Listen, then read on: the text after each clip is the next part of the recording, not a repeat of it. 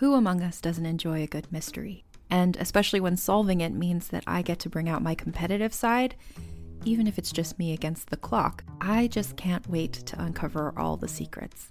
So June's Journey is a game that is completely up my alley, and I think you'll love it too. In June's Journey, a hidden object mystery game, you play as June Parker, who's on a quest to solve her sister's murder and uncover her family's many secrets. Each chapter brings you deeper into the story, and it's set in the Roaring '20s, so beyond uncovering clues, you get to experience the glitz and glamour of the time. June's Journey is definitely not a game I play mindlessly, which I love because I get genuinely invested, and a lot of it is a race against time, so there's a little fun added pressure of trying to find the clues as quickly as you can in each scene. There are also tons of ways to customize the island that you're on, learn more about the characters, and then new chapters are added weekly, so you really can't run out of things to explore. So if you think you're up to solve this case, download June's Journey for free today on iOS or Android, or play on PC through Facebook Games. June needs your help, detective. This episode is brought to you by Paramount Plus. An unlikely friendship begins in the Paramount Plus original movie Little Wing, starring Brooklyn Prince with Kelly Riley and Brian Cox. Reeling from her parents' divorce, Caitlin steals a valuable bird to save her home, but instead forms a bond with the owner, leading to a new outlook on life. Little Wing, now streaming exclusively on Paramount Plus. Head to ParamountPlus.com to try it free. Rated PG-13.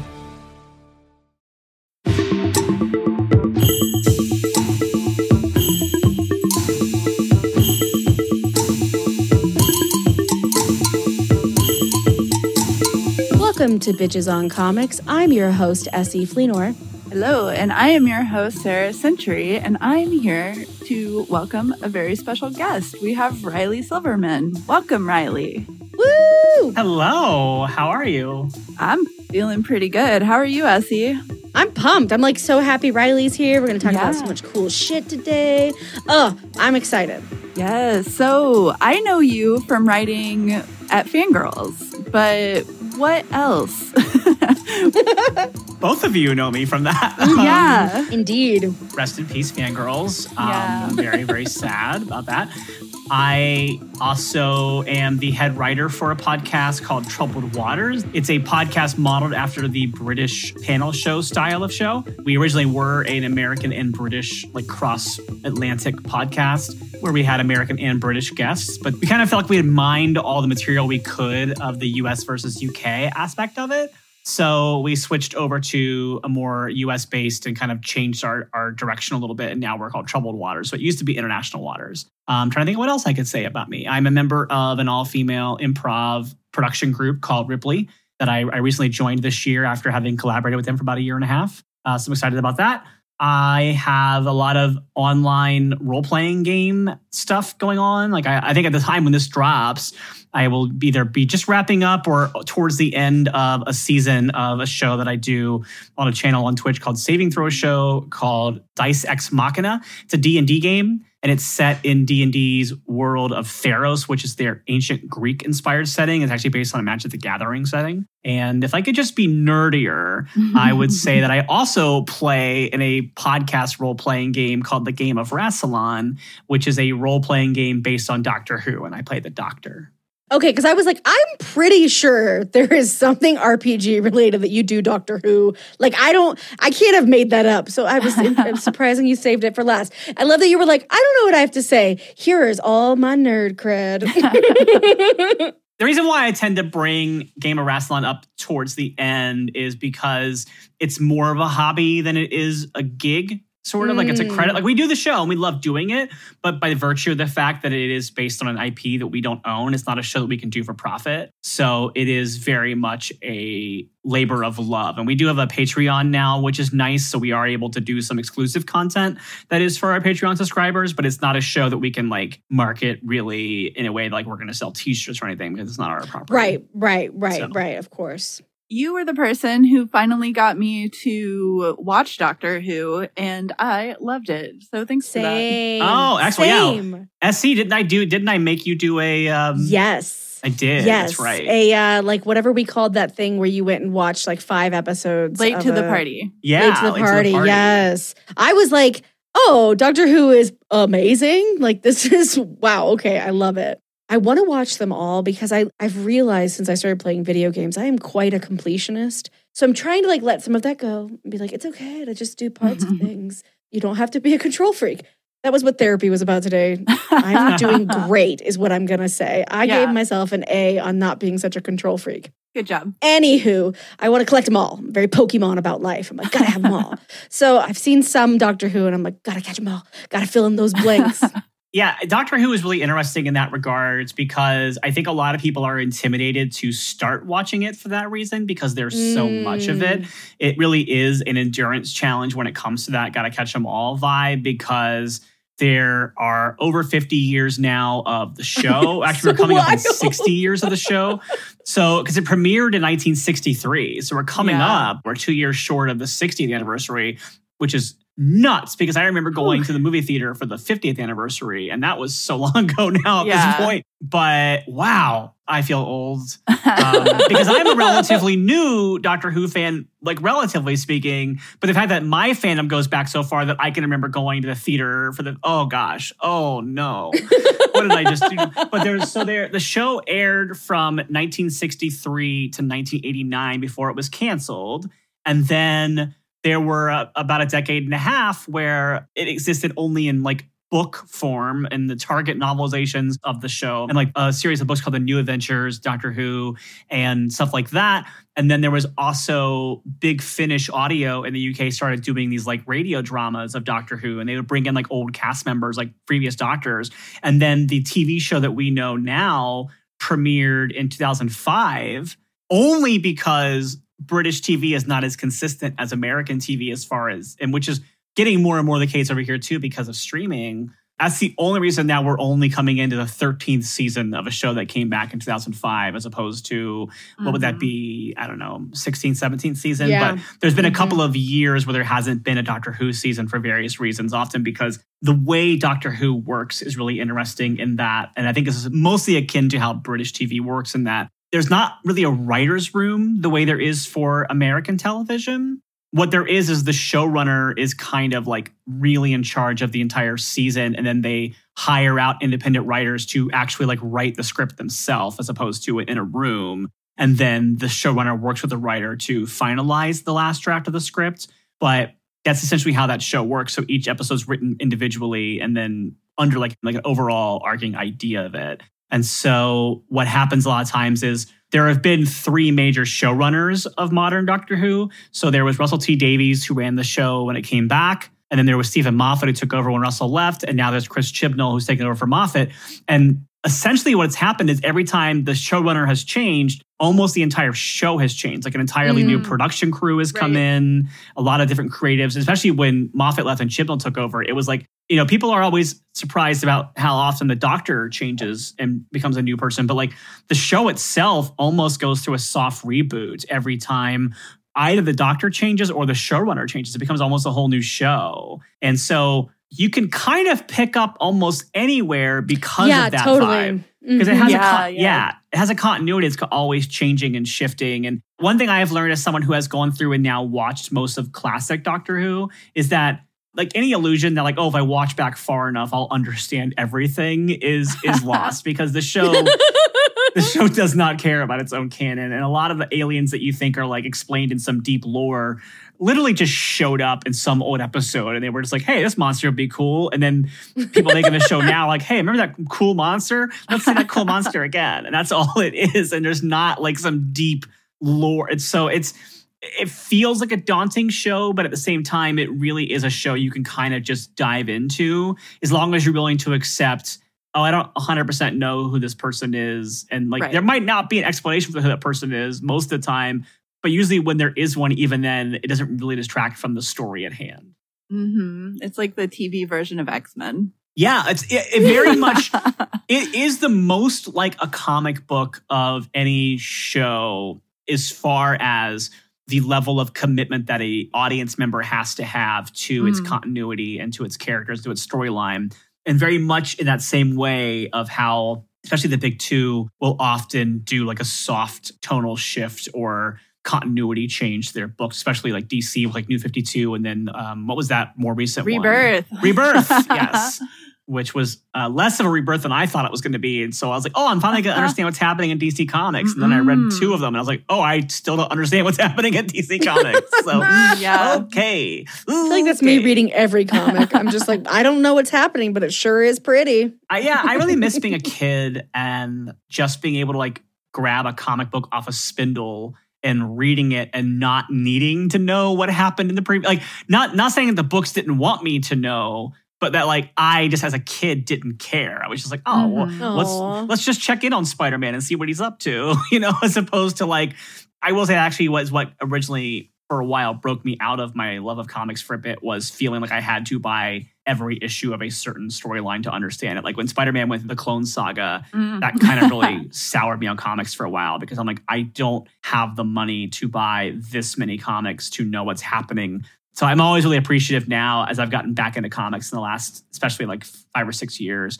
I'm always such a fan of when a particular arc has an omnibus that I can just like, the omnibus for Spider-Verse was like, I loved it so much. I was like, thank you. Thank you for giving me this so I can just read it all, even if it's not necessarily in chronological order. There's some chicanery I have to do from the cover to cover to make this make sense to me. I still let it all. It's all in one book. Thank you. Yeah. Comic collectors that made money off of comics as a collector's item primarily, I think like really fought against trade paperbacks. But it's kind of great that trade paperbacks exist. It's nice to be able to collect things as books and as complete stories, because I mean, I buy comics regularly and I was trying to find like an actual set, like where I have the full story of anything to loan to a friend. And I was just going through and being like, no, I'm missing like the 5th issue of this one. And like, that's my entire comic collection. And I have so many comics. So I feel like it's normal to miss tons and tons of stuff whenever you're a comic book reader, which is why it's just like, man, just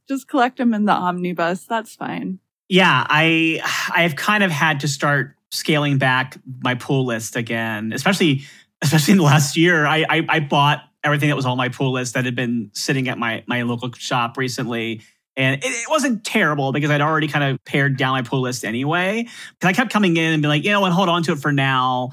And then I would come back in again and same thing. And so this week I went in to grab something else. And the guy who works there, like Alex, he sat down just the stack of like the entire past year's worth of like Ghost Spider comics and all the like, and then also they usually randomly pull fun Poison Ivy comics for me. So there was like random Poison Ivy books in there. There's like the entire 10th and 13th Doctor crossover books. And then also like random D&D comics that I've already bought the trade for. And I'm like, okay, but I still bought it because I just felt bad. They've been pulling these books for me for a year and they're like stuffing a folder full. So yeah. Yeah. I think that's pretty normal too. I'll go pick up my pull list sometimes and just be like, did I order this? Yeah. Like the time whenever I put Ghost Rider on my pull list and just ended up with every single Ghost Rider comic that was coming out, which I was just trying to get like the main line, and they're just like, why don't you have Ghost Rider 2099 too? Go ahead. Like, here's Turns Marvel out Tales. you liked it. I was totally fine with it because I was like, even though I wouldn't have necessarily walked up and been like, Ghost Rider 2099, hell yeah, I'm going to spend $7 on that. Once I did, I was like, all right. All right. I had the opposite thing where for a while they would just pull, for example, like your Ghost Rider thing, anything had Spider-Gwen or / Ghost Spider on the cover, they would pull for me. But I think because I haven't been coming in as much, they kind of fell off of that. So I went in and I realized, like, I guess I just assumed they would pull Venom versus Carnage for me, and they didn't. And fair, because again, I had a whole year's worth of pull list to pick up. So I'm not like mad at them for it, but also on my mind, I'm like, why didn't I ask them to do this? Like, why didn't I assume they should do this? So yeah, so you're into Spider-Gwen. I think that's one of the reasons that you and I are friends. I mean, the whole nerddom. Who else is your, like, when you think of some of your favorite characters in comics, obviously Poison Ivy, who else is on that list? Well, yeah, Spider-Gwen's probably the one that got me back into comics after that long break I was talking about. I remember I was like doing a comedy show in a comic book store and I saw this Spider-Gwen cover and I was like really interested in it. And just the entire idea of her her as having previously been this victimized character, this like famously fridged character who now has her own book where she's a superhero and doesn't need no Peter Parker. Although I knew when I first started reading it that I wouldn't get to just keep Spider-Gwen on Earth 65 forever. I was like, this is a nice thing they're doing. I guarantee you within a year or two, they move her to 616. And sure enough, they did. And that's why she's Ghost Spider now. But I liked having this book that had its own continuity, so I didn't have to worry about knowing what was going on all the time in the greater Marvel world at large, and could just follow along with her. And I just love her. I love her energy. I love her vibe. Like I said, I liked the fact that she was the hero. She wasn't just somebody who, alongside Peter Parker, also. I like that in her world, she was Spider-Woman, and that was her role. And I just love her costume. It's so cool. And I like that she's a drummer in a rock band. And of course, I shipped her with Mary Jane. So that's always a thing that's happening. Oh, she's so graceful and so badass. And she has so much internal conflict. And I really relate to that. I have a ton of internal conflict. I love Spider-Gwen. And I love Gwenom too. I think Gwenom is so fun. That's such a fun story. I don't know if I've read the newest Gwenom stuff, but I really like, and this might be stuff that's like way dated and has been retconned or changed since then. But what I love about Spider-Gwen / Gwenom is how at the end of the Spider-Gwen run, before she became Ghost Spider and into Ghost Spider, how like the fact that she actually made peace with her symbiote and like managed to actually have a good relationship with it, and the symbiote was just her costume. Yes. I loved it. And I love that her costume can turn into like little tiny spiders and run around, and how it's so cute. Yeah, it's creepy and awesome. And I love that about her. And I like that was like a unique thing they did with her to kind of set her apart from the spiders in the main Spider universe in 616. So if they've changed that, I'm sure I'll be disappointed when I get to it. But if they have changed that, I don't want to know yet, because I have to read all the comics from last year that I haven't read yet. So yeah, you've got a task before you. So, but I do think the Gwenom costume looks really cool. But I like that it became her own costume after a while too. Like I like that it's still the symbiote, but it looks like the white costume. Mm-hmm. And yeah, the whole idea of like making peace with it and like not feeding its rage was really fascinating. And the whole storyline with Spider-Gwen, where she went to jail and like faced up to her own crimes and she wouldn't leave early. Like when the Avengers of her world offered her a spot to like work off her penance with them instead of being in jail. And she was like, no, I belong here and I'm going to do what I do. And I thought that was really interesting. It was a very fascinating way to do it. And it was because it was towards the end of the Latour Rodriguez run, and they were just kind of like putting her in a cool, at peace place with herself, even though then she became Ghost Spider and they kind of undid a lot of what happened at the end of that run. I knew they were going to, but I was still very happy with how they ended their run of it. And that is one thing I'm learning with comics, is like accepting that the things that the writers you like that they do will not remain forever established. And it's okay. And it's okay to be like, somebody else is going to come in and put their own voice on it, and they're going to change the tone, or they're going to change what's happening. You just have to view that as like a separate work. And I think that's... I think that's something that's like, I wish people could take maybe more to heart with film adaptations too. Yeah. Is like, just view every adaptation as its own separate, unique thing, as opposed to trying to make it work exactly like the previous versions of it did in your mind. I don't read a ton of superhero comics anymore, and it's not a slight on them. It's just hard to keep track of everybody. I think a lot of the characters that I really adore, I adore more out of the easier to follow versions of them, like the movies and the TV shows. Like, obviously, I adore the Harley Quinn cartoon, and I also adore Poison Ivy on the Harley Quinn cartoon because they made my OTP a canon ship, which is great.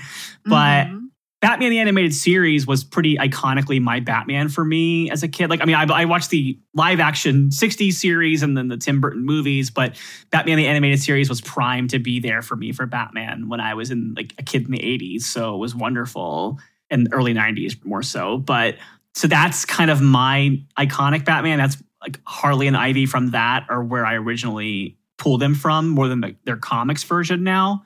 And I admit, I love Margot Robbie's take on Harley. And I think that I actually like, I never loved Harley as the cartoon version. I was always more of an Ivy girl, but Margot's take on her, and then the way they've kind of melded that in between the sort of comic and video game version of her and made what is now the Harley Quinn cartoon version of her, I really like. So I'm really into that. And then obviously love Scarlet Witch, so I'm glad that MCU has finally given her like real center stage. But otherwise, I think the books that I'm more drawn to are, I loved Paper Girls and Saga, so I'm a big Brian K. Vaughan fan. And then I loved Rat Queens, although I'm a little more behind on it, and now it's sadly over, which is a huge bummer.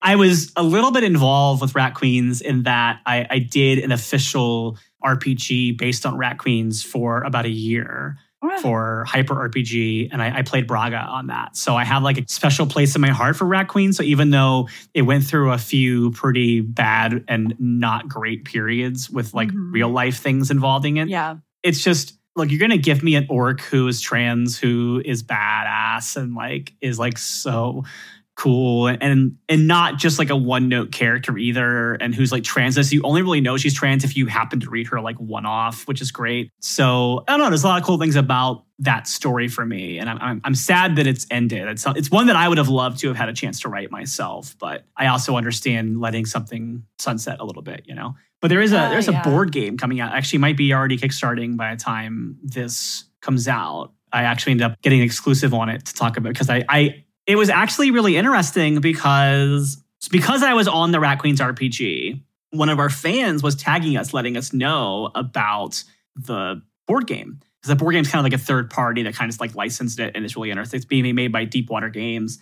And first thing I noticed when I was being tagged in the board game was that it had Hannah and it had Betty and it had Violet and it had Dee and didn't have Braga. And so I was like, well, why? And so I actually said to the fan of our show who was tagging me in it, like, I go, let me know when Braga's involved or something like that. And it was kind of like a snarky response. And then they were like, well, maybe it'll be DLC. I don't know. And I was like, well, I would like the company to tell me that instead of making me hope for it, you know? And then they actually tweeted at the company asking them. Then Deepwater Games responded to our fans to tell them that, yes, Braga is going to be our very first unlock for our Kickstarter. And I was like, well, you should probably let people know that, because I understand marketing, and I understand the need to kind of like build anticipation. But I will tell you that for me, like if I hadn't had this conversation with you, my immediate response to seeing your push is that Braga doesn't matter to you, and that you're trans, like you don't think it matters to involve your trans character in the beginning, you know?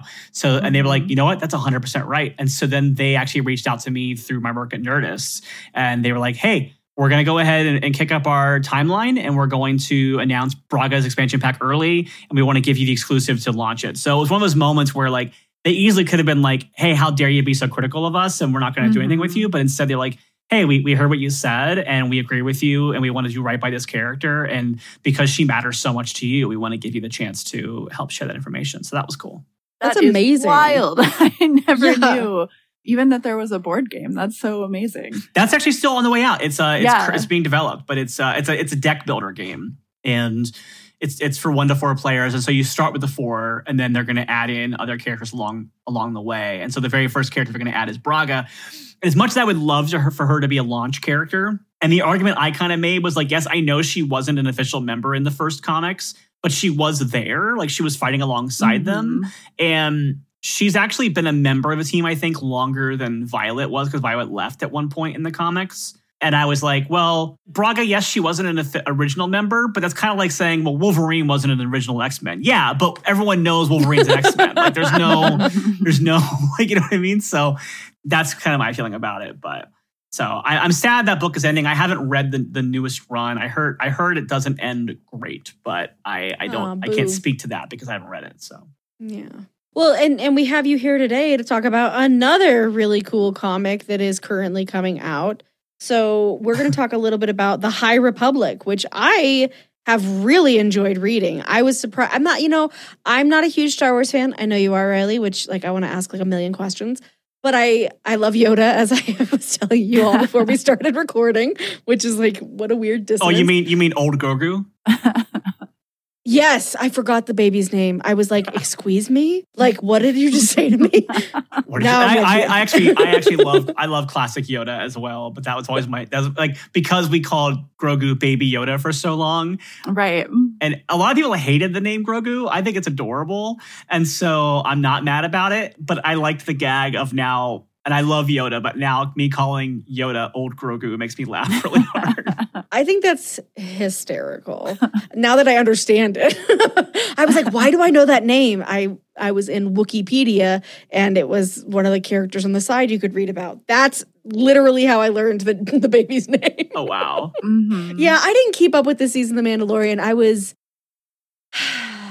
there's just a lot of allegations of and outright transphobia. And I don't hate on anybody making their decision to watch it. I just made one not to because I had too much TV to watch. It's very, very fair. And I don't want to get too into that for this purposes. Right? But yeah. I will say that it's very tough for me because Ahsoka Tano is a character that means so much to me. And she's also, by the way, who told us that Grogu's name was Grogu in the show.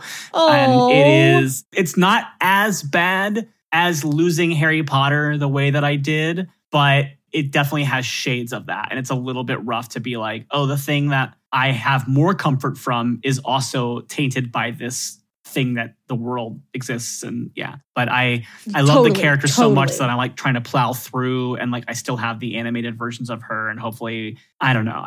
It's hard when it's just allegations and the allegations themselves have become cloudy. But as myself, a victim of transphobic violence, it's a tough situation. And if I didn't love Star Wars as much as I do, and I didn't love Ahsoka Tano as much as I do, I would be in your same shoes where I would have a hard time sticking with it. Exactly. And I think that everybody Sarah and I talk about this all the time. We understand why people make decisions as podcasts. They're like, okay, we're no longer going to cover comics from these folks because of this thing. And we're like, there's a reason not to do every company. There's so much abuse and behind the scenes, and then there's so much problematic representation, on screen, on the page. It's hard. We all have to sort of navigate it ourselves and figure out what we can tolerate. And yeah, like if it was one of my favorite characters, I might make a different decision, But so yeah, I totally respect, like, there is no ethical consumerism under capitalism, okay? So like, we're all doing the best we fucking can. For me, it's less about ethics. I mean, with money that directly goes to a certain author's hands, I'm a little bit more prickly. But when it comes to something like this, it's more just, does it still spark joy for you? And if it doesn't, like I had withdrawn from the Harry Potter fandom prior to when she outed herself because I wasn't getting joy from it anymore. And like people using their joy of it to silence me when I was criticizing the issue made me not want to be part of it. Like it made things about it that I had fun with no longer feel fun or happy to me. And so I kind of just was like, okay, well, that is a chapter of my life that is now gone and I am just done with it. It is what it is. And that was hard too, because I actually went to the Wizarding World on my name day. Like when I had my name legally changed, like my way of celebrating in 2016 was to throw on the robes of my house and go to the Wizarding World and take pictures of my friends and be all dressed in lines in a cool green dress and stuff like that. And so I lost that a little bit. And then that's why it was so funny that then when I had my Disney AP in 2019, going down to Galaxy's Edge for Star Wars was like my new version of escaping to Wizarding World, even though one was 5 minutes from my house and one was 45 minutes to an hour, depending on traffic. So then to have that get to transphobic things happening back to back was like, why can't I have anything? But yeah, why can't we have nice things because of transphobes? Yeah, and I like you said, it's like you find out what works for you. And I love that idea of like figuring out if it still makes you happy. I think I get so in my head that I can't enjoy things. I've told Sarah this is my theory before because I refuse to watch a show while it's still coming out because I don't want to help it get renewed, but I will totally watch it. Like I'll watch the season of The Mandalorian now that I know it already has a season 3 coming out. Like I'm not going to impact that. Like now I'll watch it, like that's I'm not saying it's logical, people. I'm saying I'm just figuring out how to like not to be able to sleep at night because I am a very anxious person.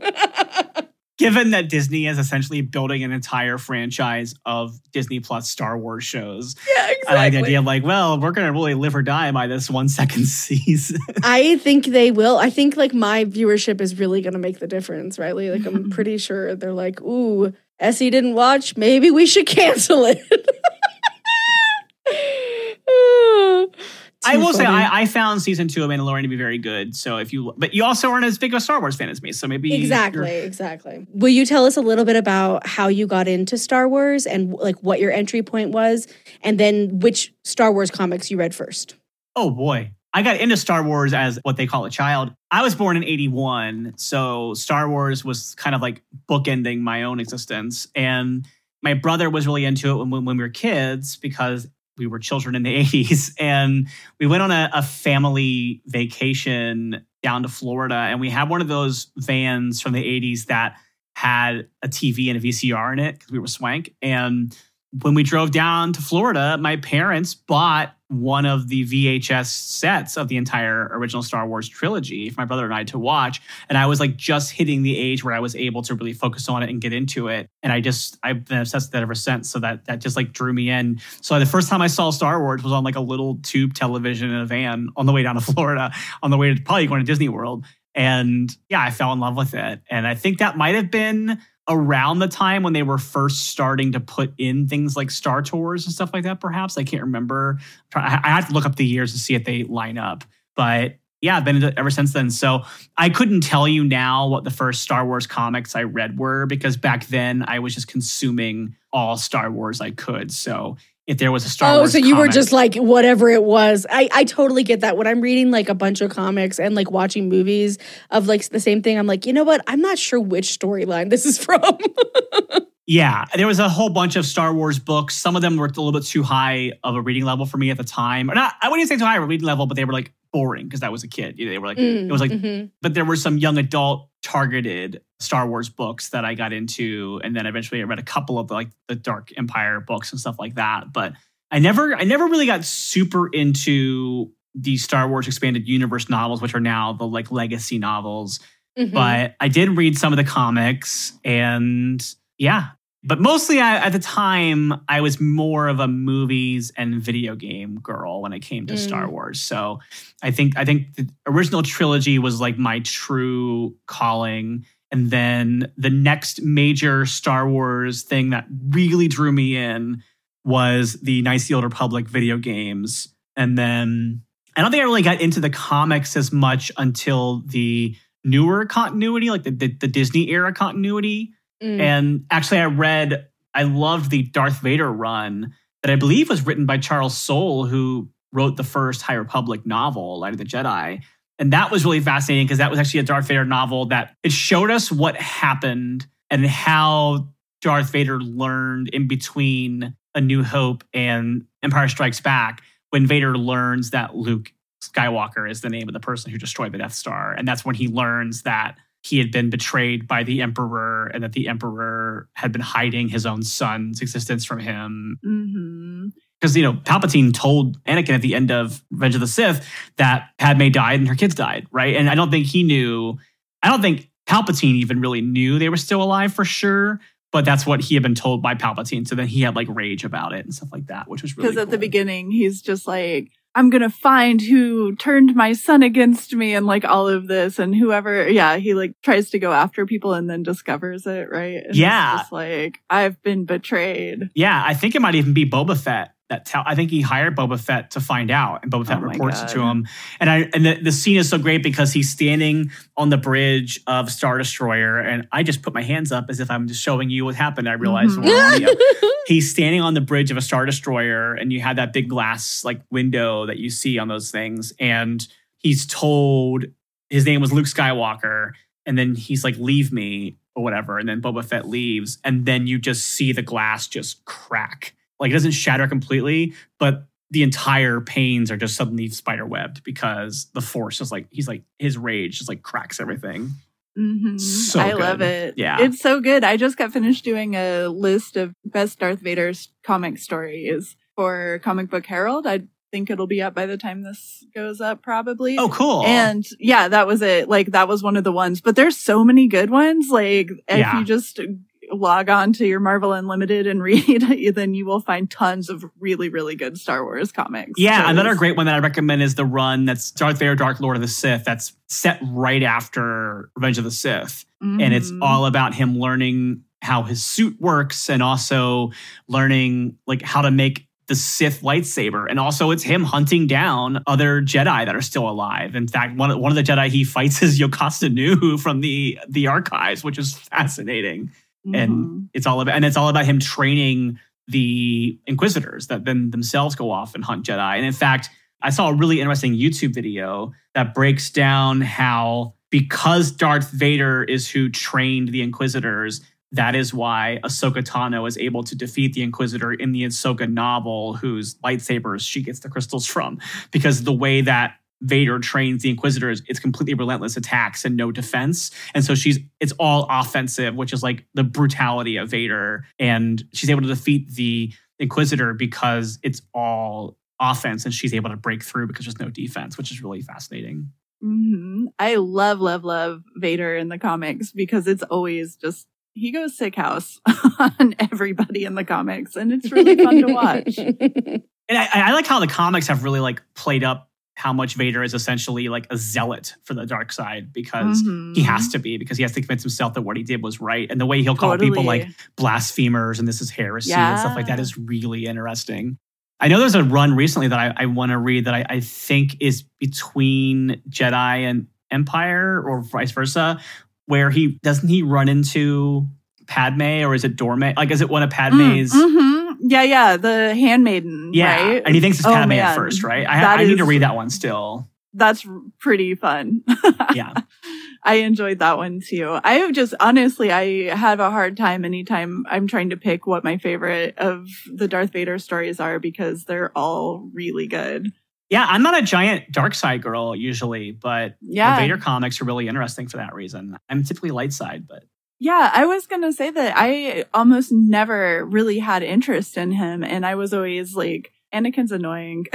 Like, that was my take on Anakin. And the comics kind of changed things for me a little bit. I can see a little bit more of why he's so terrible, but he's kind of this very tragic figure, which it took a really long time to sell me on that, because I was like, I don't know. Don't know about that. Sarah, how did you get into Star Wars comics? It must have been the oldies. I must have picked up some old ones. I remember picking up, like, there was Mad magazines that would parody Star Wars and stuff like that. So I remember reading those whenever I was a little kid.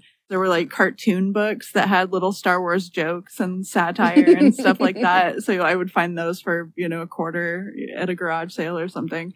And I definitely remember reading the old series of Star Wars, some of them, which I think a lot of people were pretty dismissive towards. But there's parts of that series that are really good. And it just goes to show that the Star Wars comics are kind of underrated, because there's just so many good stories. But most of my favorites, I think, were in the Dark Horse period, because that was when like Jan Duursema was doing all of these comics, and you just got to hear more about like the Twi'leks, and there was all these new characters, and I just really love that era. But I love the Marvel era too, honestly, because now we're getting cool series about, Chewbacca, Captain Phasma, like just so many. One of the ones that I read that I really liked was Star Wars Age of Resistance, Captain Phasma. I just thought it was like I love the way it made me want to like think things were more complicated than they were. And then it was like, no, Phasma's an asshole. And I'm like, oh, right. Of course. Phasma's just because she looks cool and is like a badass doesn't mean a good thing, which I feel like is, kind of the Vader thing as well. But yeah, so, coming back to the High Republic, Riley, when did you start reading these? Because these all just started coming out in 2021. Right. So have you been reading them as they came out? Yeah, I was really, really excited for the High Republic publishing event, because it was announced about a year ago, or maybe a little longer at this point, but who knows what time is anymore. But for me, when the High Republic was announced as this like next phase of Star Wars, it's exactly what I wanted Disney to do when they took over Star Wars, which was, rather than just make a series of these sequels to the original films, which I'm more positive on than a lot of people are, because like I mentioned earlier, I loved Knights of the Old Republic so much. And so I saw the potential of how Star Wars could be a much more expansive universe, because there's such a long period of time to tell stories within. And so I either wanted them to set something hundreds of years in the past or hundreds of years in the future and let them stand on their own 2 feet and be independent of what we think of as the stories. And I like the High Republic as a concept because I like that we know, regardless of what's going on, that there's never going to be a universe-destroying event because we know the future exists. And that means that they have to do different and more interesting things to raise the stakes and do fun things with it. So I was like, cool. And also, I've always loved Jedi stuff. I'm a pretty staunch Jedi apologist because there's been a pretty significant and not unjustified turn against the Jedi and fandom in the last couple of decades because of, there's not a lot of nuance that necessarily should get dug into with the Jedi, right? There's a lot of aspects of how the Jedi operate that if you really put it like in real world terms seems kind of awful. But at the same time, they're just supposed to be silly space knights, right? They're just knights with laser swords who run around and do monk stuff and save people. And that's what the Jedi are supposed to be. And it's hard because all the film depictions we've had of the Jedi are them either completely in shambles or deserving to be completely in shambles. Like the Jedi of the prequel stories are so shady. And even in the Clone Wars, like they're fighting a war the whole time. They're not doing what the Jedi are supposed to be doing, which is taking down slave cartels and fighting off smugglers that are like stealing medicine from planets and stuff like that. That's what the Jedi are supposed to be doing. And that's what the Jedi in the High Republic are doing. The first novel in the High Republic, the prose novel of Light of the Jedi, the first third of that book is like a disaster movie where the ship has been destroyed in hyperspace and now all its pieces are just ricocheting out of hyperspace at like full light speed. And they're just like slamming into planets and destroying these populated areas. And so the beginning of this novel is all these Jedi arriving on the scene and just booking it to do whatever they can to stop these things from hitting. And then they do some great jobs raising the stakes. And the whole time I'm like pumping my fist reading this book, like, this is the Jedi at the best. This is what the Jedi should be doing. And I love these books because they don't shy away from some of the negative aspects of the Jedi.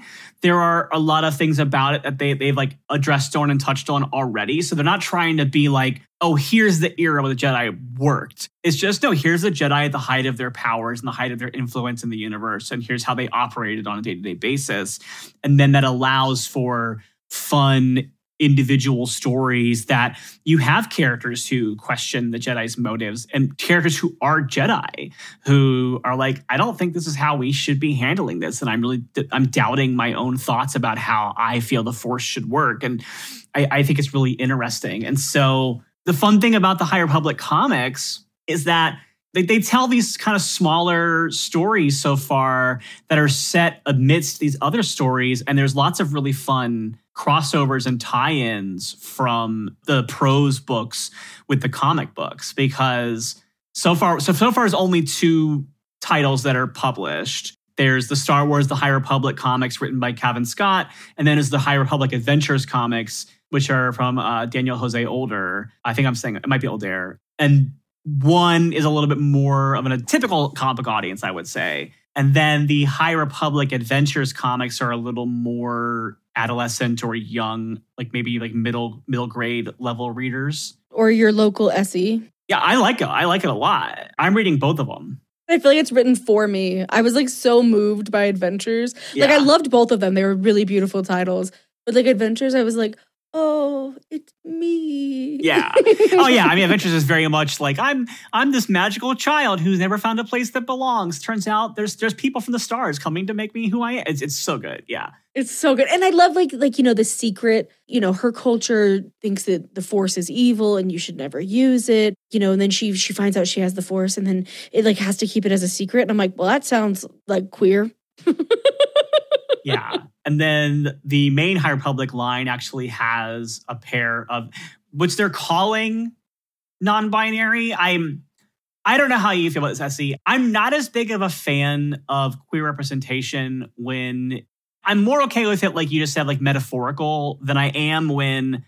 What Ben Kahn always calls it is like techno babble non-binary. Yeah, or like non-binary or even trans characters where for example, I don't consider Jodie Whittaker's female doctor to be a trans character. I consider her to be an alien who changes their identity when they regenerate, and this one happens to be a woman. I don't think of the doctor as a character who ever struggled with dysphoria or didn't identify as a man when he was a man and now identifies as a woman when she's a woman. But I don't think the Doctor is a trans character. I think it's a character who changed gender, which is not the same thing. Because the Doctor changes gender through sci-fi reasons, right? Not through a gender transition journey, right? Right. And there's a middle area where at this point you will have heard R.B. Lemberg's interview. R.B. Lemberg has a magical transition, but the reason for the transition is transitioning gender. It's not a regeneration. I don't believe that you have to experience dysphoria to be trans, and I know you don't either. And I just want to say that because I know it's some people do. No, it's worth clarifying. Very worth clarifying. Right. I'm no, we're you can be what you are. We love you. Yeah. What I mean more is that I don't think the Doctor has been a character on any sort of journey. The Doctor did not identify as trans until so people who try to go, the Doctor is a trans character now. And I also, even with Star Trek, I feel I respect, and I have since been a little bit put in my place about the way that I feel about the way that people speak about trills as being trans representation. And I've had enough people in the community tell me how important trills are to them specifically that I have kind of recognized that my own scrolliness about it is a little bit misplaced. But I love that on Discovery, they made the characters who are carrying symbiotes also are trans organically themselves, right, as characters, and played by trans actors, and there's layers of making that feel a little bit less. I think sometimes it feels like people get credit for representation that I'm that plausible deniability is part of the problem for me. It's if you asked people who created Star Trek if they were trans, they'd say absolutely not. And is that the only reason we know people are trans or characters are trans in this case? No, but it is a piece of how I perceive the media itself, So I'm with you. I think, I like Sarek and Tercet. I believe that's right. I think that's right. Yeah. I really like them. Everything I read was they are non-binary. So when I got there and they were well, we use plural pronouns. Yeah. I was I'm not clear. Maybe we'll have a moment where we get to see that for them and it feels really authentic. But for me, I wasn't oh, this screams canonical non-binary. I mean, they did share it. Star Wars did put it out there as part of Trans Visibility Day. They celebrated it and promoted it. So I think there's I'm sort of almost countering my earlier argument. So I don't know. I feel they're still I like them. They're interesting. I like that people are using they and getting, they're seeing that on the page. Yeah. But it's still a little bit different. Yeah. I think for me, Sarah and Tarek are kind of similar to the Trill in my mindset where, they use they, them pronouns because they're essentially one spirit split into two bodies or something along those lines, as opposed to being characters who just reject the concept of the gender they were assigned and have chosen to identify as non-binary. If that makes sense. We don't know their journey. We don't know. Maybe their entire race behaves this way. And if their entire race behaves this way, then it's okay, creating a non-binary alien race is fascinating. And I think it is something to examine in sci-fi of what happens when you have a society who doesn't strict to gender roles the way that humans do and Earth society does, especially and unfortunately we've had very bad examples of that in the past, like Star Trek. But I think that without knowing the context of their history and their existence, I'm still a little bit I'm glad that you were able to get some good social media engagement on Trans Visibility Day. And I am glad that Star Wars is I guess the more positive read is that I'm glad that Disney is using the platform of Star Wars to raise awareness for trans visibility on Trans Visibility Day. But give me some Jedi who are explicitly stating that they are of these identities and have that be a thing. I will say that the Star Wars novel, the High Republic novels do have some queer characters. There's a male married couple at one point in one of the stories that's, I think, going to be relatively more important as the story goes on. And it's hard because Jedi are typically pretty celibate, so there's not a whole lot of there is one simmering Jedi romance that's like a romance novel level of like two characters who have had long burning passions for each other. That'll be fun to see how that plays out. But yeah. This episode is brought to you by Paramount Plus. Get in, loser! Mean Girls is now streaming on Paramount Plus. Join Katie Heron as she meets the plastics in Tina Fey's new twist on the modern classic. Get ready for more of the rumors, backstabbing, and jokes you loved from the original movie with some fetch surprises. Rated PG-13. Wear pink and head to ParamountPlus.com to try it free. You've probably heard the name Mary, Queen of Scots, and maybe you know the importance of her legacy to the British monarchy. But how much do you know about her life and what she was really like? For instance, did you know that she preferred to have her eggs scrambled, or that giving gifts was her love language? In my podcast, Vulgar History, we'll be talking about all that and more during an 8-part mini-series about the fascinating life of Mary, Queen of Scots. Vulgar History is a feminist women's history comedy podcast where we don't shy away from the messy, complicated lives of women from the olden times. Particularly with women in history, it's easier to use broad strokes to portray who they were, and it's like we forget they probably also had messy lives, complicated relationships, and maybe things weren't as black and white as they might seem in a textbook. But I'm dedicated to sharing the sides of the stories we don't always hear, and each episode is supported by rigorous historical research. Turns out there's really something about Mary, Queen of Scots. So be sure to tune into my series about Mary, Queen of Scots and check out the other incredible women I've talked about while you're there. You can listen and subscribe to Vulgar History wherever you get your podcasts and learn more at vulgarhistory.com.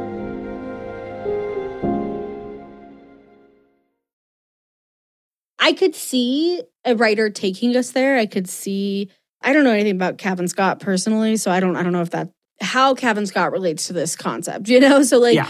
I would say like, I'm not set either way, but I haven't seen anything on the page that made me go like, oh, I see myself represented. You know what I mean? So like, not that I'm the only way we talk about being non-binary, right? It's like a huge broad swath of people, but I'm just saying like, I was with you, Riley. Like my feeling was a little bit less like, would we say that's good representation? Like, I'm not saying it's not. I'm just saying, do we know yet? I think it's neutral representation. I think it's not bad representation. And I will say that I've briefly met Cavan Scott at a Doctor Who convention because he's also very involved in Doctor Who extended media, as like the same way he is with Star Wars. And I follow him on Twitter. I think he is a writer who is an ally who is trying to do right by the concept. And like, I don't think necessarily he's fallen short, but I think also he's moved the goalpost forward, but I think there is more space to go. And I think that's probably the best way that I can sum up how I feel about it. I love that. I think that's such a good description because it's like, I'm not shitting on it. Like, I don't think it's awful. I just, what I heard people saying about it made me think it was something different than it was. Yeah, I kind of follow that trap a lot too. Like, I don't talk about Star Wars as publicly as I used to because there's always fighting involved. But there was a group that I was in that was sharing Disney's thing about it on Visibility Day. And there were so many cis people responding with, isn't this the best? Oh, they're doing the best. The same kind of thing happened when a certain person was let go from Star Wars for... They say transphobia. They seem to let her be transphobic for a really long time until she was anti-Semitic, and then they let her go, which is also good. I'm happy for that. But that was maybe more harsh than it meant to be, but whatever. A lot of people are like, you know what they should do? They should hire a trans woman to play the same character and then really make the bigots angry. And I was like, you think that's progressive? That's not progressive. You're basically saying, like, let's make a trans woman be our lightning rod for all the hate and bigotry that will come her way. Yes. I'm a big woman. I'm tall. I'm 6 foot. I'm not muscular the way that somebody was, but I could probably play a similar character.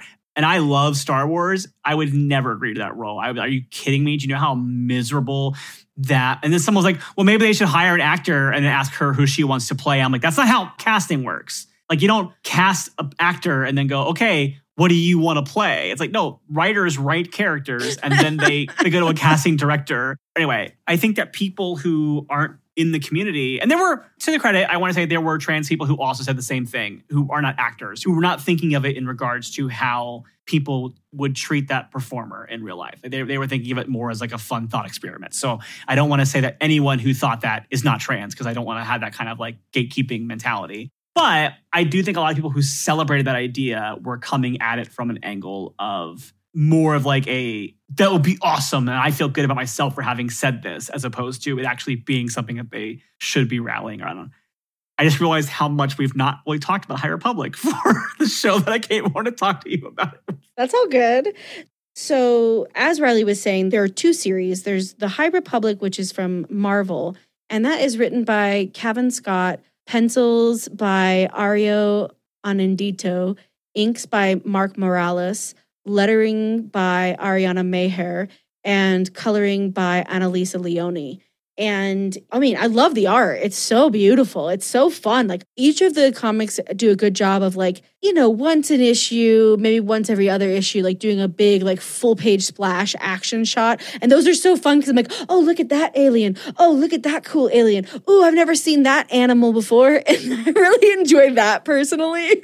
What's cool about that series too is that the primary antagonist of that story, the Drengr, I think I'm saying it right, they were first introduced in one of the novels, Into the Dark, which was the first YA novel of this story. And yeah, so it's really cool to now have a visual of what these creatures that I had previously read in another novel look like. And then, so you can tell they're building these up to be one of the antagonists of this ongoing shared universe of stories. Totally. And they're, you know, they feed off the Dark Force, and they also have the ability to sort of, I was just watching Agents of S.H.I.E.L.D., so it reminds me of when Hive takes control of other Inhumans. I think it's mostly Force-sensitive people. The Drengr can, like, take control of them or influence them. But also, you know, maybe not, because Skier was like, gotcha, so maybe I'm wrong. But anyways. Yeah, I think they're still kind of revealing what's going on with that. And there's also, TBD. There's also the element of they, like, plant a parasite inside, like, the dead body of a hut. Yes, that's right. Yeah, and that's very creepy and cool. Yeah. It's very The Thing, like to have these creatures take over your body. And the thing with the Drengr is like, they're not necessarily Force users like the way the Sith are, but they're kind of like beings of the dark side. Like they're like almost like a naturally occurring dark side creature, which is really fascinating. Yes. They're living plants for the, I don't think I clarified that when I mentioned them, but they are plant creatures as opposed to animal. Like they're sentient moving plants.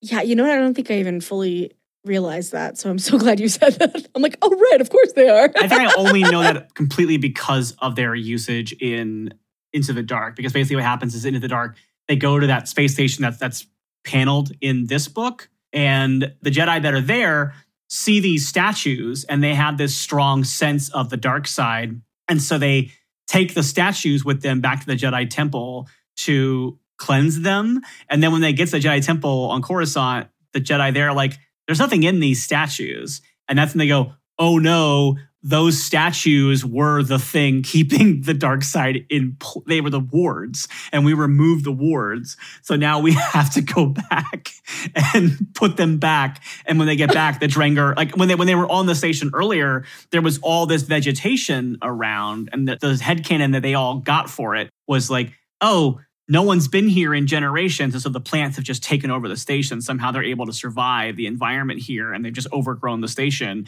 And no, it was a Drengr station, and they were all in like essentially like a stasis form because of these statues. And then the Jedi are like, well, we're just going to pull those out of there and see what happens. Self-owned. Jedi self-owning. Yeah, I love the Drengr in this, and I love the way we get to learn their backstory and how they worked with the Sith to defeat the Jedi at an earlier date, but then the Sith were afraid of them, and so then they had to lock them up, and like that sounds like that's where they were in the book you're talking about. Yeah, all that's supposed to have happened like thousands of years earlier. So like, they're like an ancient enemy that's being revived for this storyline, which is really interesting. It's so fun and creepy, and you don't really know right away like where they're coming from and like what's happening. And the Jedi are like, we're training this young Padawan, Keeve Trennis. She is very cool. She's trying to prove to her master Scare, who is this very cool, like, snake crocodile man, I don't know.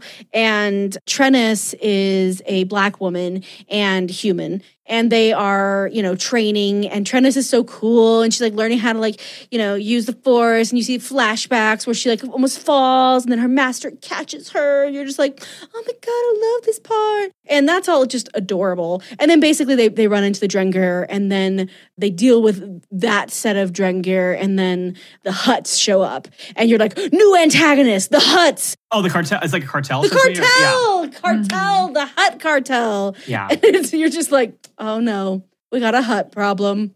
Well, it's really interesting because like that's what I like about the High Republic is it really has a good like grasp on how to make some interesting antagonists. So you've got the Drengr and you've got the Hutts now, which are kind of like this classic antagonist. Like it's one of the things in the Star Wars history, right? That the Hutt space is on the border of Republic space. And like the Republic kind of pushed the Hutts back. And they used to be these like gangsters who controlled huge parts of the galaxy and still do in certain era. That's why like Jabba's on Tatooine because the Hutts control Tatooine. So that's really cool. You see more of these people in the High Republic Adventures comics. But there's this group called the Nihil. The Nihil are very like Viking type. They're these invader marauder groups that they're a little bit more malevolent than that though. But they have this like whole kind of cult like idea of the storm and lightning and like riding in on lightning. And they have this really like strange way of accessing hyperspace that kind of drives them.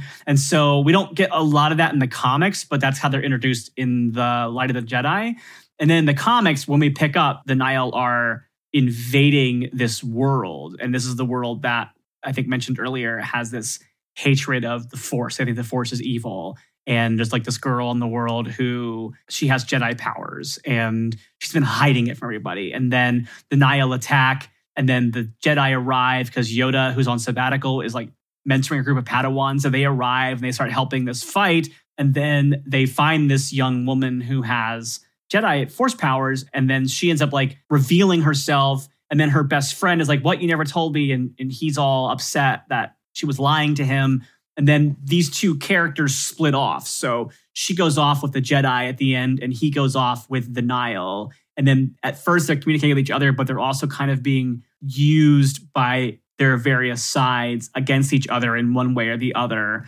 And that's kind of where the story leads to is like, are these two gonna, like they're kind of betraying each other already, but will they fully betray each other or will they end up being friends and best friends again, which is really fascinating and interesting.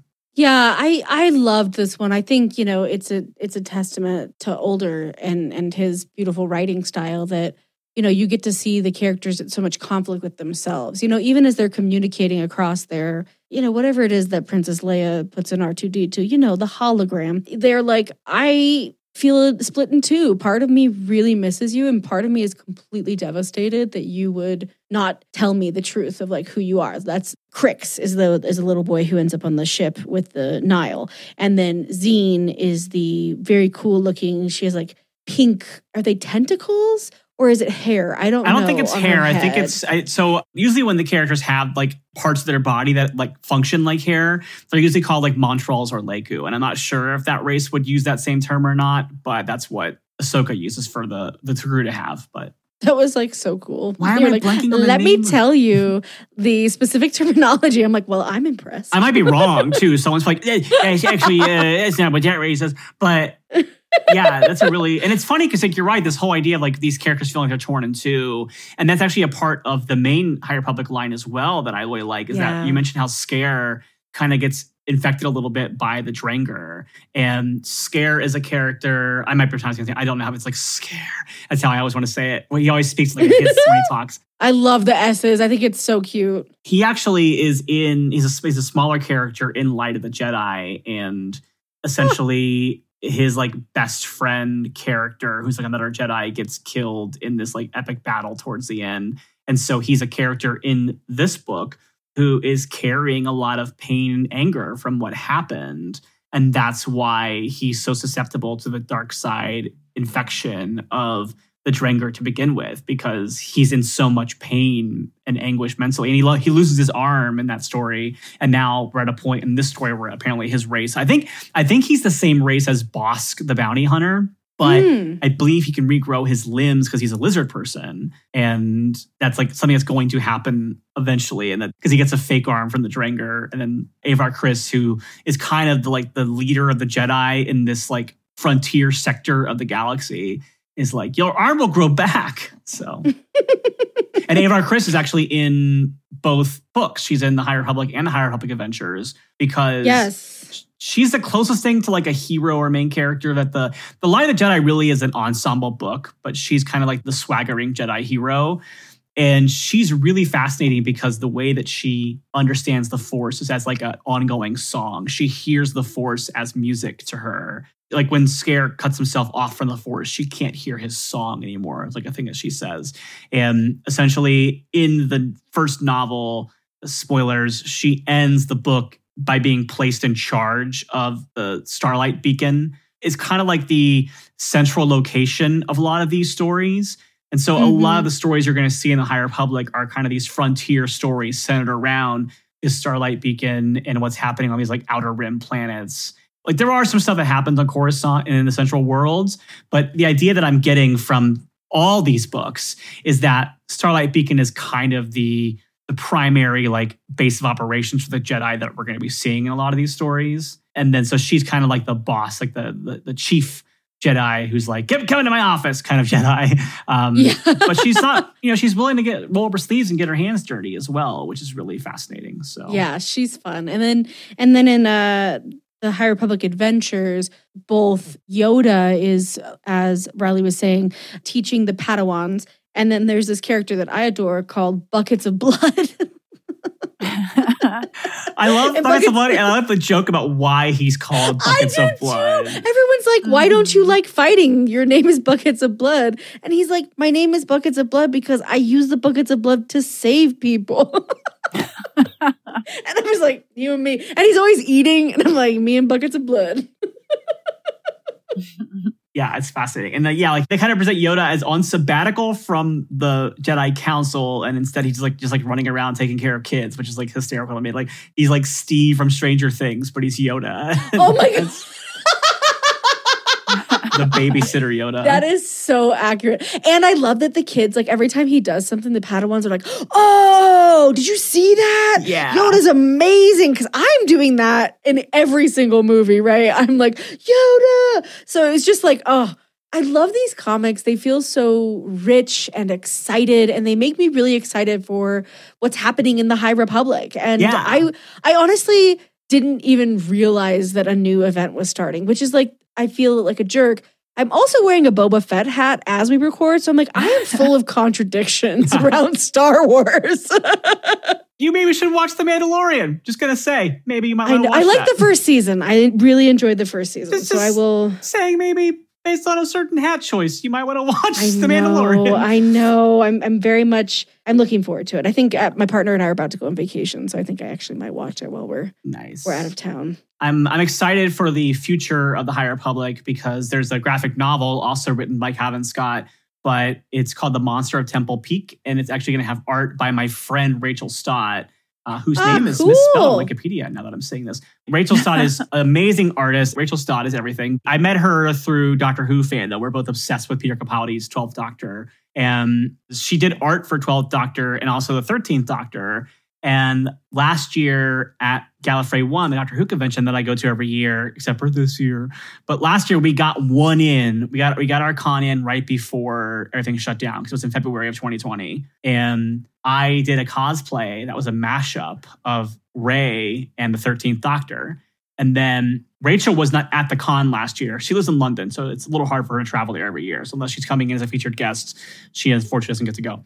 But I posted my costume on Twitter. And then the next day, I woke up in the morning and I had a DM on Twitter from Rachel, and it was a drawing that she had done of me in my 13th Dr. Rey cosplay. And it's actually still the featured image on my Twitter because I don't think I could ever change it. But that was amazing because it was like, oh, cool. My friend who is a Doctor Who artist just did a drawing of me as the Doctor. And now that same friend is a Star Wars artist, which means that my Doctor Who Star Wars mashup comic art is done by an artist who is an official Doctor Who and Star Wars comic artist. So it is bananas. So yeah, that's amazing. I was actually just thinking about Rachel Stott and being like, oh, yeah, we should talk to her on the podcast maybe sometime. That'd be sweet. You absolutely should. She is a massive delight. So I'm a big fan of hers.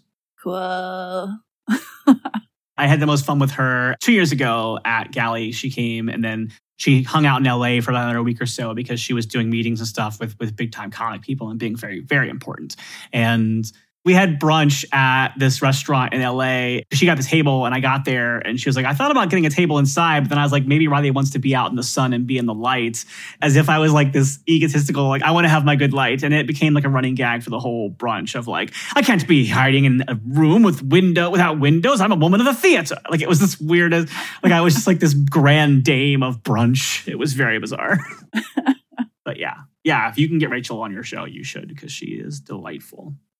Sweet. That would be great. Yeah, I really liked this comic. I thought that it was great. It was one that had kind of flown underneath my radar, which is rare for a Star Wars comic, because as said, I'm always reading these things. I have never read any of the Star Wars novels except for, I think, Claudia Gray, is that the name, who did the Leia novel? I've read that book, but that's the only one so far. So now I'm going to have to look up these High Republic novels. Yeah, Into the Dark is the one that, I like that one a lot. There hasn't been that many that have actually come out yet, but there was The Light of the Jedi, then there was Into the Dark, and then there was also the middle grade novel, which is called A Test of Courage, and that's by Justina Ireland, and it's decent, but I will say that I've had less engagement with that one. Both Light of the Jedi, Into the Dark, I couldn't read fast enough, but Test of Courage, I've kind of put down a lot and come back to it. It's a little bit not as engaging for me as the other two have been. But I love it as a concept because I love Star Wars and I like having Star Wars stories where I don't need to know anything about other, like if you like the aesthetic of Star Wars, you like the story of Star Wars, but you don't necessarily need to like want to know all the canon of everything that's ever happened to Luke Skywalker in his life, and you just want to you want to run around with some new Jedi. I think it's a great series for that exact reason. Oh my God, we talked about everything that I really wanted to talk about. So this was so much fun. Thank you for everything, because it's so fun to talk about Star Wars, especially the comics, because that just has always been sort of where my heart has been. So it's just nice because very seldom do I get to have long conversations about Star Wars comics. Yeah. And I think that this is our first Star Wars related episode. So like, that's wild. That's awesome. I know we talked a little bit about, we didn't get into it in the show, and I don't think we should go down this road now because of time, but we did talk about Dr. Aphra a little bit. And from what I understand, I haven't read the most recent Dr. Aphra stuff, but I have heard that there's some High Republic tie-ins to Dr. Aphra as well, where like she's finding artifacts that are left over from the High Republic era. So I think it's really fascinating to kind of tie in the universes. And one thing that hasn't come up in the comics yet that I love about the High Republic era, and this is in the Claudia Gray novel, Into the Dark, there is a aspect of the Jedi in this era where there's a group of Jedi. They're not really even Jedi anymore, but there's a group called the Wayfinders, and they are light side Force users who have decided that the Jedi path is not the right path for them. But it's not them falling to the dark side. They're very much kind of like the Ahsoka Tano type characters. They're characters who have left the Jedi and are now pursuing their own path. So they almost have like this Ronin samurai kind of vibe to them. And I'm really into that concept. And if I ever had the chance to write a High Republic story, I already know the character I would write about, and she would definitely be a Wayfinder. Or a way seeker? I think it's a way seeker. Give Riley the comic. Give Riley the comic. Riley the comic. Yeah, I would read it. I mean, you've sold 2 copies already. All right, well, hey, Disney Books. I've got 100% interest so far from everyone I've told about it. That's right. Yeah. We're in. Riley, this has been so much fun. It's just so great to talk to someone who loves Star Wars with their whole heart and to give so much context. There was so much I did not catch that was going on, and you were able to like give it context and describe it so that I don't have to go read that book. I might. It sounds kind of amazing. I know, like it sounds really good, but until I get to it and my never-ending TBR, I know what's happening now. So I'm really grateful for that. If people want to follow you on Twitter, support you on social media, how do they do that, Riley? Well, they can find me on Twitter at Riley J. Silverman, or they could find me on Instagram at Riley Silverman. Love it. Thank you for being here. Thank you for making time for us. Listeners, thank you for joining us. We appreciate you. Make sure you go follow Riley and support her. She's the best. And if you're lucky enough and live in an area where Riley will be doing comedy in the near future, go. My heart is broken that both the pandemic happened in general, but that it also stopped all the comedy and that I can't, I don't live in LA. So I'm not going to get to see any of the comedy anytime soon. Well, you should check out Ripley Improv on Twitch, where I'm doing a lot of fun, not stand-up, but I'm doing, at the point that this dropped, I can't say here what it is, but we have a really interesting new show that is going to be launching in May. And so by the time that this goes out, your listeners and yourselves will be able to go back and watch episodes of it. So if you go to Ripley Improv on YouTube, you'll be able to see it. I think that it's a genre and a storyline that will be really on brand for what people who love comics would be into. So, well, more to look forward to, which is I'm very grateful for. Thank you so much. And we'll have to have you on again sometime soon. We got so much to talk about. We got to do a whole Doctor Who episode. Yeah, there's more. There's more. We'll do a Doctor Who episode. I'll talk about Star Wars for the first half hour of the show. That's what we like, though. Seriously. That's every episode, I feel like, of Bitches on Comics. So you fit right in. Bitches on Comics and whatever we want to talk about. Perfect. Thank you all.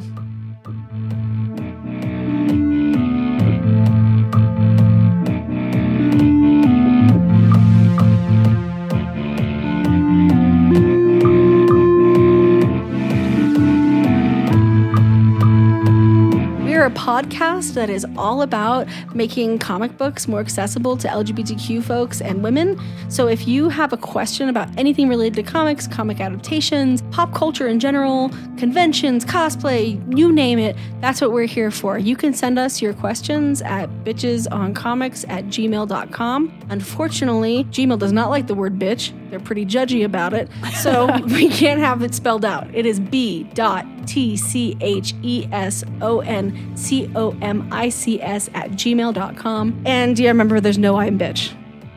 If you'd like to support the podcast, you can do so by rating and reviewing us on iTunes, Spotify, or Stitcher, or wherever you listen to podcasts. I'm Sarah Century, and you can find me at www.sarahcentury.com and Twitter and Instagram. Still Sarah Century on those. I'm S.E. Fleenor. You can learn more about me at sefleenor.com. You can find me on Twitter and Instagram at @SE_Fleenor. Bitches on Comics is recorded by Kate Warner, who plays in the band Churchfire. You can find them at churchfiremusic.com. Our music is recorded by Katie Taylor, who plays as Earth Control Pill. You can find her music at earthcontrolpill.bandcamp.com. Bitches on Comics is recorded in Denver, Colorado. We want to recognize the indigenous peoples who have inhabited and do inhabit this land. The Arapaho Nation, the Ute Nation, the Cheyenne Nation, and others who have been erased from our history and collective memories through colonization.